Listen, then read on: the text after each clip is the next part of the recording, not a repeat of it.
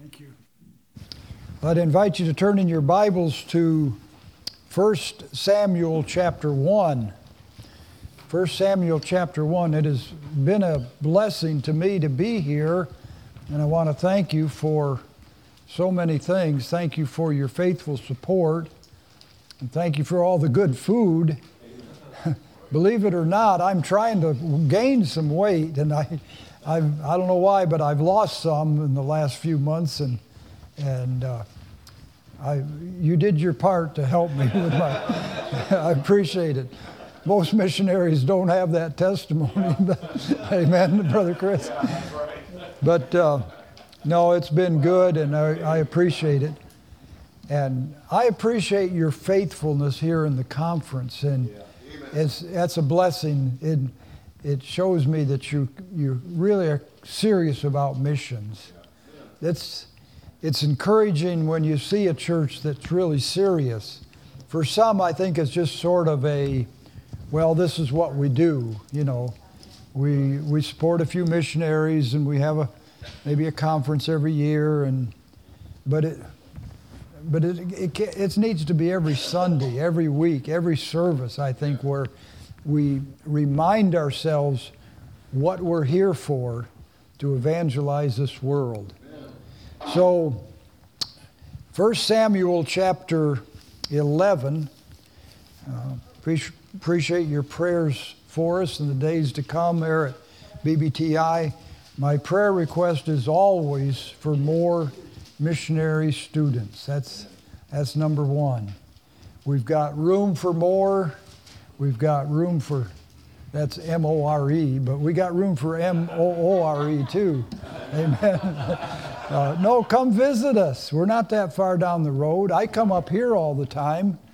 Of course, I got some grandkids I go to see sometimes, but no, really, you're welcome to come visit us. But the work it's a blessing, and I don't. People ask me, "Were you going to retire?" Well, I might when I get old, but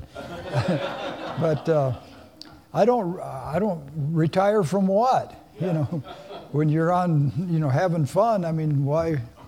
What would I do? I don't play golf. I'm not a hunter or a fisherman, so. I mean, not that I don't. I know, and it's one thing we are praying about someone that could take my position and move things forward, but we want the right person. It's scary to think that. I think we're going in the direction that God wants us to. I hope we are, and I would not want to see it go into some other direction. And like we see that in churches sometimes, a change of leadership, and it happens, and sometimes it's a better change, I guess, but pray with us about that. So 1 Samuel chapter 11, then Nahash the Ammonite came up and encamped against Jabesh, Gilead, and the men of Gilead, the men of Jabesh said unto Nahash, make a covenant with us, and we will serve thee. And Nahash the Ammonite answered them, on this condition will I make a covenant with you, that I may thrust out all your right eyes and lay it for a reproach upon all Israel. And the elders of Jabesh said unto him, give us 7 days respite, that we may send messengers unto the coast of Israel, and then if there be no man to save us, we will come out to thee. Then came the messengers to Gibeah of Saul, and told the tidings in the ears of the people, and all the people lifted up their voices and wept. And behold, Saul came after the herd out of the field, and Saul said, what aileth the people that they weep? And they told him the tidings of the men of Jabesh. And the Spirit of God came upon Saul when he heard those things, and his anger was kindled greatly. There's a verse in Ephesians, I believe, that says to be angry and sin not. That's kind of a puzzling verse, and people struggle with that idea. But I think right here is the answer. You get filled with the Holy Spirit and you get angry, that's all right, because you're going to be angry about the right thing. Yeah. Our problem is we get angry about things that aren't maybe, that we shouldn't be angry about. In verse 7, and he took a yoke of oxen and hewed them in pieces and sent them throughout all the coast of Israel by the hand of messengers, saying, Whosoever cometh not forth after Saul and after Samuel, so shall be done unto his oxen. And the fear of the Lord fell on the people, and they came out with one accord, one consent. And when he answered, and when he numbered them, I left my reading glasses in the motel. I had cataract surgery a few months ago, and my vision isn't what I'd like it to be, but it's nice to be able to see something. Amen. So if I get a word wrong, you got your Bible there. So then they said unto the messengers that came, Thus shall ye say, let's go back to verse 8. And when he numbered them in Bezek, the children of Israel were 300,000, and the men of Judah 30,000. And they said unto the messengers that came, Thus shall we say unto the men of Jabesh Gilead, Tomorrow, by that time the sun be hot, ye shall have help. And the messengers came and showed it unto the men of Jabesh, and they were glad. Therefore the men of Jabesh said tomorrow, now they said this to the Ammonites, Tomorrow we will come out unto you, and you shall go, you shall do with us all that seemeth good unto you. Well, they didn't tell them about 330,000 other men would come out to them. They didn't tell them that. But were they sure that there would be there? I want to talk about going to battle on a promise. And it was, verse 11, and it was on the morrow that Saul put the people in 3 companies, and they came into the midst of the host in the morning watch and slew the Ammonites until the heat of the day. And it came to pass that which remained were scattered, so that 2 of them were not left together. And the people said unto Samuel, Who is he that said, Shall Saul reign over us? Bring the men that we may put them to death. And Saul said, There shall not a man be put to death this day, for today the Lord hath wrought salvation in Israel. Then said Samuel to the people, Come, and let us go to Gilgal, and renew the kingdom there. And all the people went to Gilgal, and there they made Saul king before the Lord in Gilgal. And they sacrificed sacrifices of peace offerings before the Lord, and them Saul and all the men of Israel rejoiced greatly. So this story does not really need any commentary or explanation. You read it and you know what happened, and so there's not a whole lot to say. We could just say amen and go home, but that won't happen. But I want to use it for an illustration of missions and and even tie it in with faith promise missionary giving. A good missionary can take any verse in the Bible and make a missionary message out of it.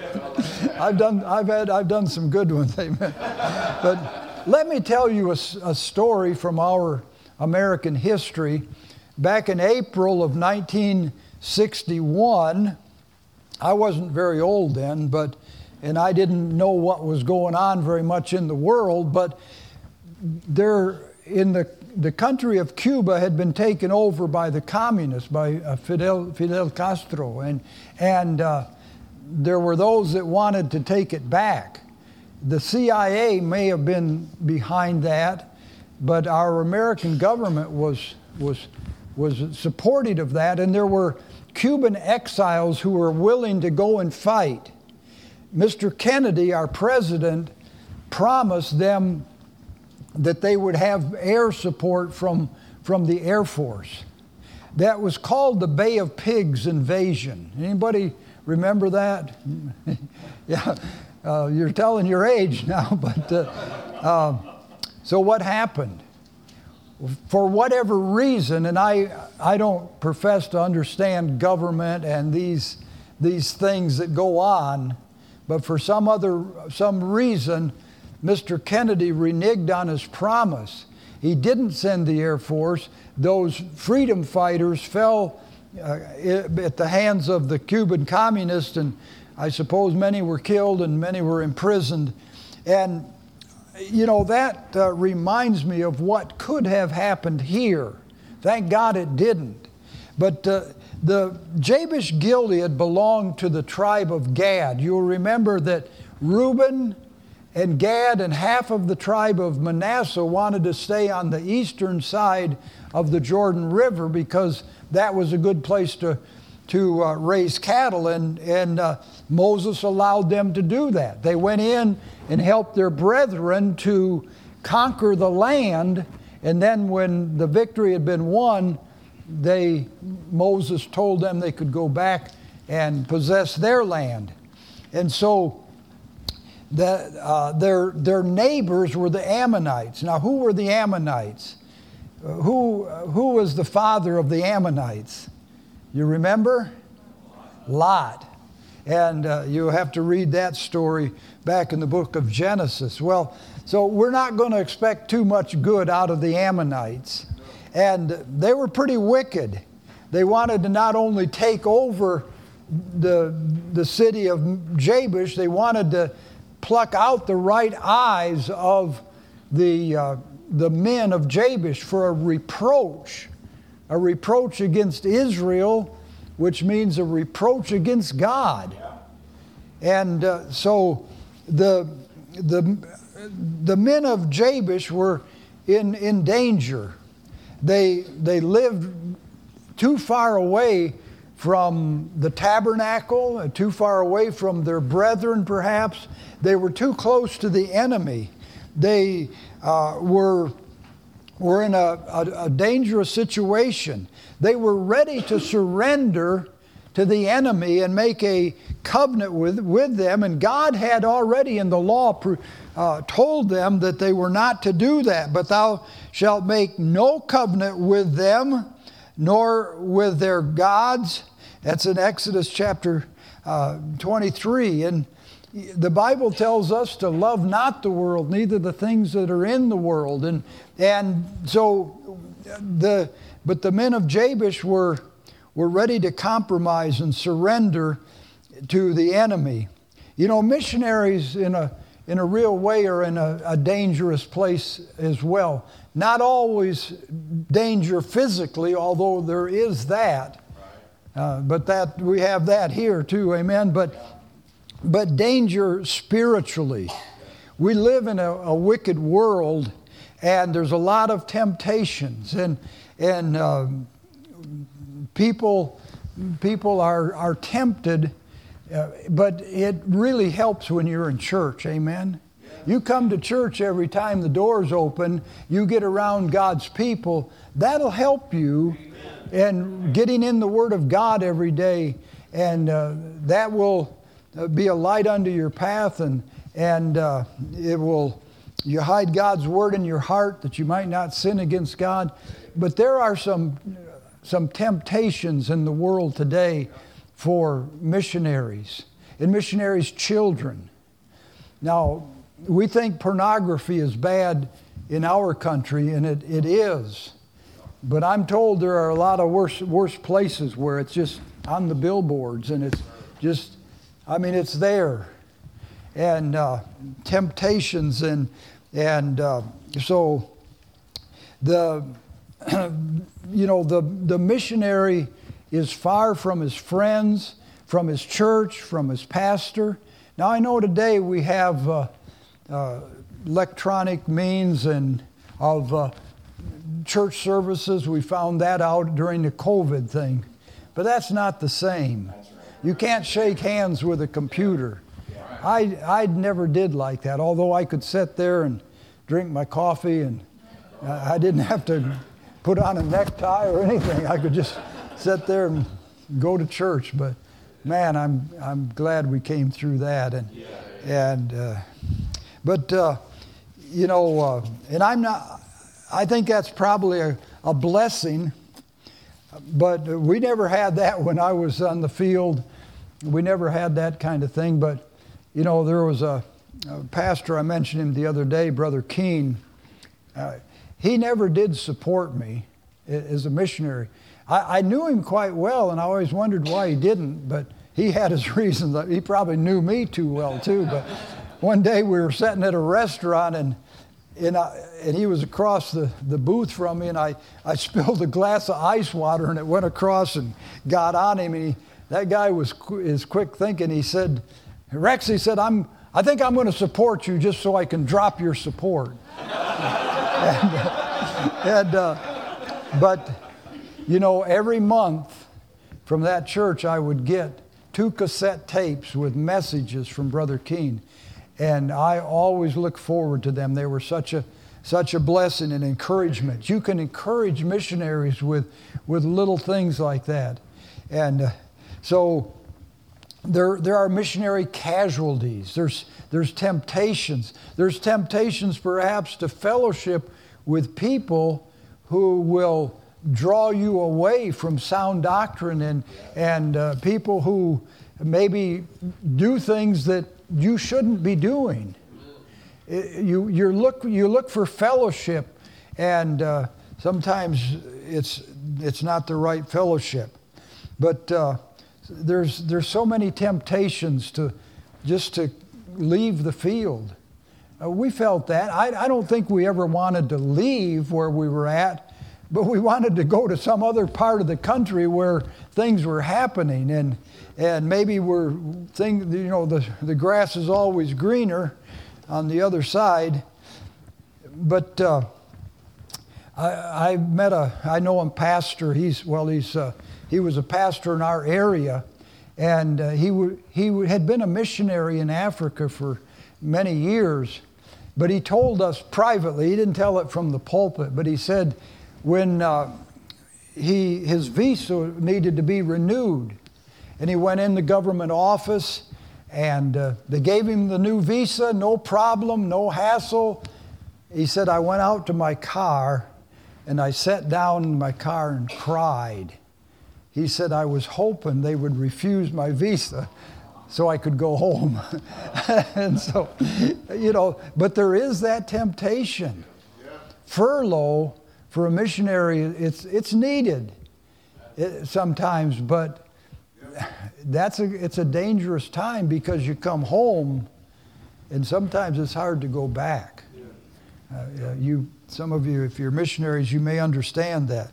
Well, I want you to think about the dignity of the petition of the men of Jabesh. The Ammonites really didn't take them seriously. They said, give us 7 days and see if we can find some help, and if not, we'll surrender to you and you can take out our right eyes. But that was a mistake on the part of the Ammonites to let them do that. But, they would look to Israel, and the Ammonites could see in Israel there was no leadership to speak of.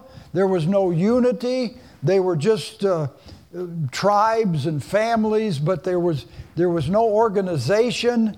There was probably no army, and so it looked like there was no help for Jabesh Gilead. But Jabesh, they were not lazy or cowardly. They needed help, and they could see a large country against a small city, and they just knew they needed help. The missionary needs help. He can't do it by himself. He's willing to go out there and to battle, but he knows that he needs the churches to do it, to help him. And I believe that the missionaries are worthy of help.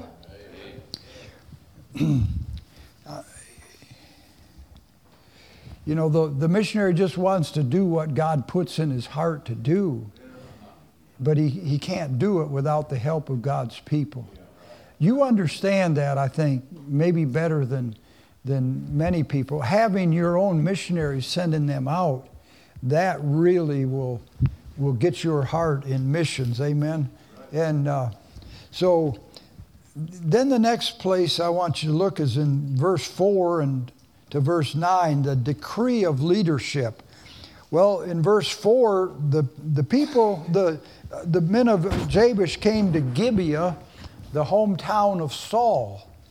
And when they heard what was going to happen to these poor Israelite brethren, they were going to lose their right eyes, and they were going to become captives of the pagans. And they were emotional, and they wept, and they were concerned. And that's good. We ought to get concerned. We ought to be emotional about this problem of people lost around the world with no hope. And it ought to break our heart. We ought to, we ought to have some compassion. And thank God for that, but that's not enough. Saul showed up, and he said, "Now what's going on here? Why is everybody weeping?" And they told him. Now remember, Saul had been anointed to be the king. But what was he doing? I believe it says in verse 5 that he came from the field with the herd. He was doing something that I've seen a 12-year-old girl do. Taking the sheep or the animals out to the pasture. And he was doing a good thing, but that's not what a king is set up, is made for. Amen. And a lot of God's people are doing good things, but they could be doing something better. I've tried to challenge people. When I say, now, suppose, you're working a job and that's good, and they tell you how much they appreciate you and how much you are needed. But if you died tomorrow, how long would it take to find someone to take your place? Jesus said to a young man one time, "Let the dead bury their dead." Anybody can dig a grave, but not just anybody can preach the kingdom of God. Amen. So Saul, he said, "Okay, we're going to do something about this, and this is what we're going to do." That's the difference between leadership and those that are just concerned. Somebody says, "Okay, this is what we need to do. This is what we're going to do." Leadership is so important. And I would say this even if your pastor wasn't sitting there, that I believe he has a real heart for this business of missions. He has his heart there, and he has his children there. So that's good. But leaders, the church is going to have a burden for missions if the pastor does, usually. Now, although it could be that the pastor has a tremendous burden for missions, but the church won't follow along. That's sad. But I think usually if that pastor has a burden and a desire to reach the world, he can he can instill that desire in the hearts of people, of course, with the help of God. But this is what God is interested in, getting the gospel around the world. So the leader saw the need, and he said, we're going to do something about this. And so he said, okay, now, he took that yoke of oxen and cut them up. A yoke of oxen is a very, very valuable property. Down in Oaxaca, we'd see them all the time out there in the field. Those animals are beautiful. They'll plow a field just one furrow at a time, but they're straight, and those oxen are strong. I was telling somebody I got stuck in the river one time, and a man with a couple oxen hooked onto that truck and pulled me out of the river. I felt kind of dumb, but I was glad to get out of the river. But that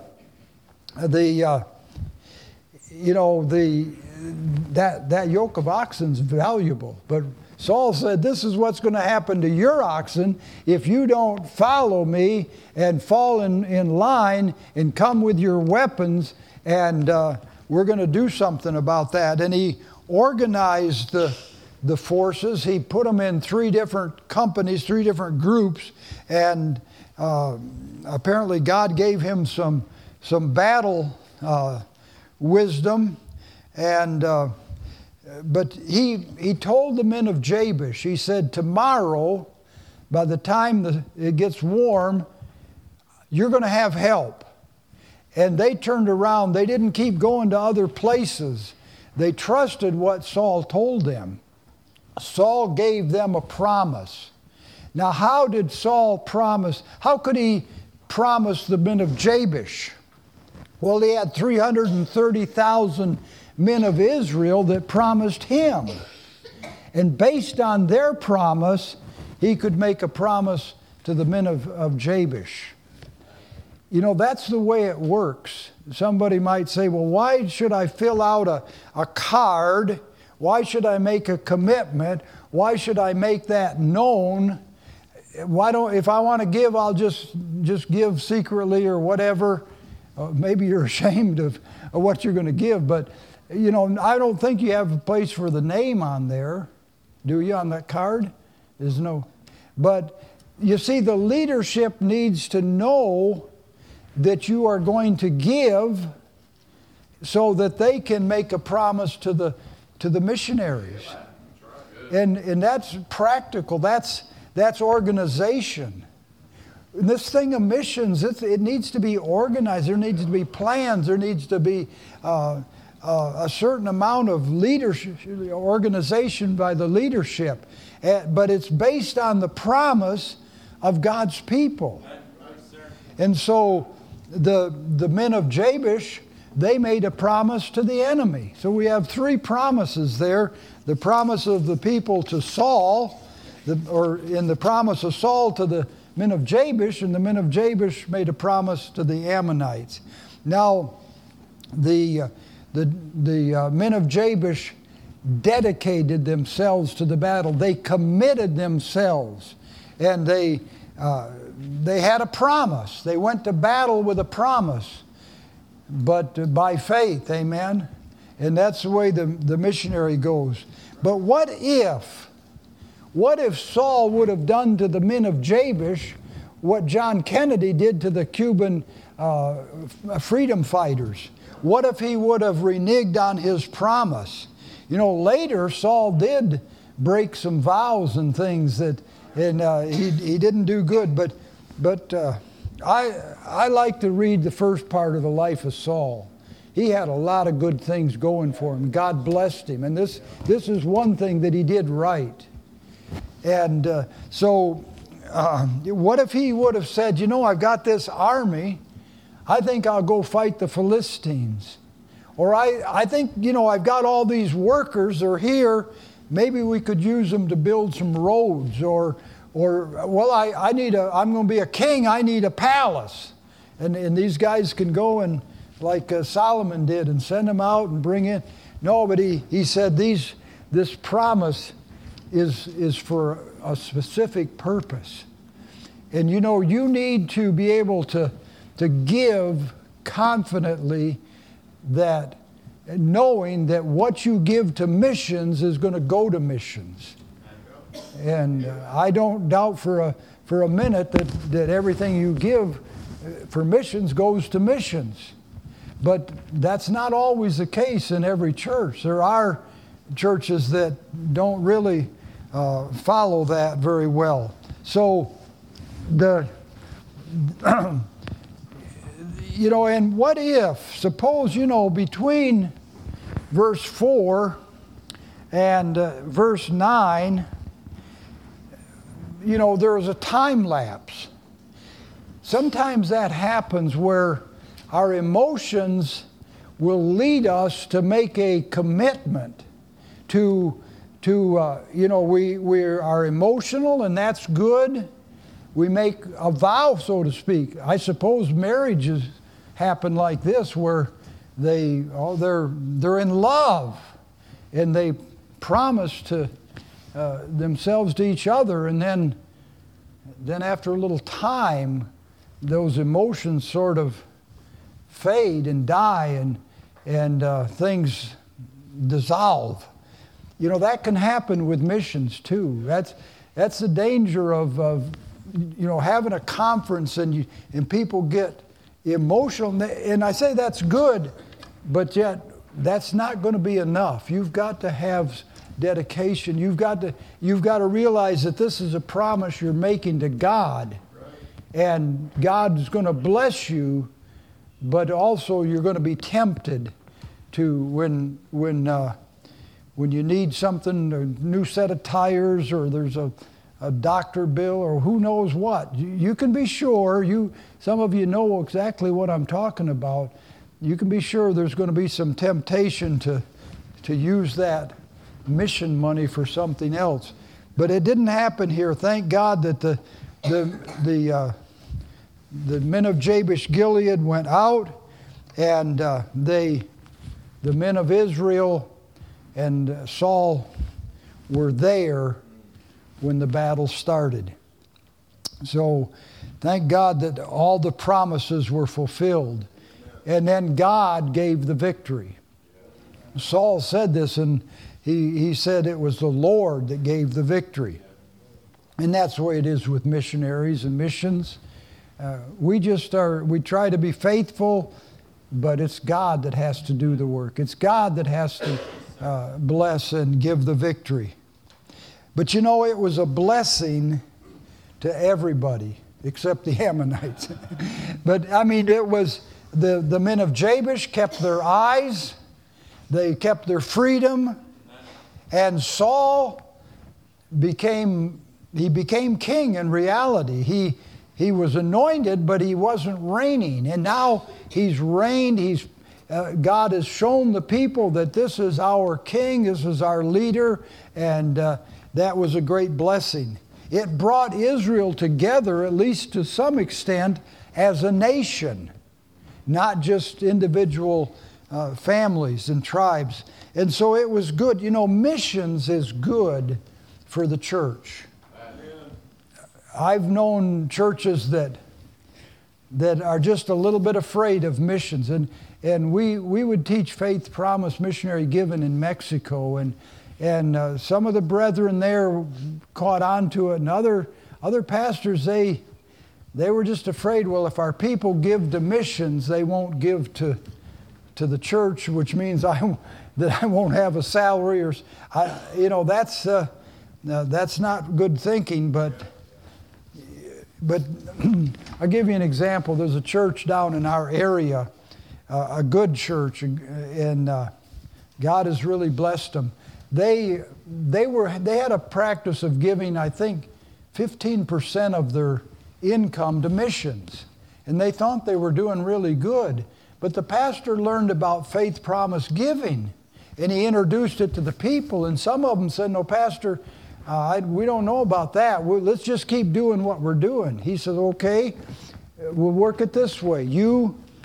We'll give that 15%, and anyone that wants to get involved in Faith Promise, that will also go to missions. Well, I think they still give that 15%, but within a few years they're giving hundreds of thousands of dollars to missions, and what a blessing. And I asked the pastor personally, I says, well, what about the finances of the church? He said, wow, he said, when we started giving the missions, more to missions, the church income just improved too. So it's a blessing to give, amen. So everybody got what they needed. Even the pagans, even the heathen got what they needed, amen. But you know, people on the foreign field, we say, I mean, the men of the Ammonites got the sword. Well, we give the sword of the Spirit to people. We give the Word of God to people, and that's what they deserve. We are so proud of our Bible, and thank God for it.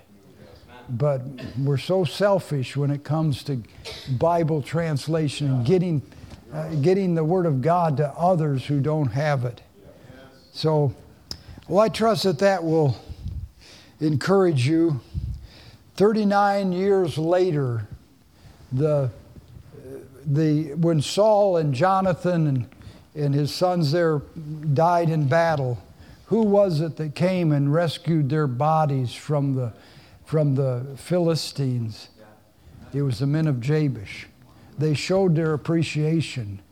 And you've heard this, but someday in heaven there's going to be people that have lived in other places, and they're going to say to the Moore Baptist Temple, thank you. Thank you for coming to our rescue. And it doesn't stop there. When David became king, he recognized officially and rewarded the men of Jabesh.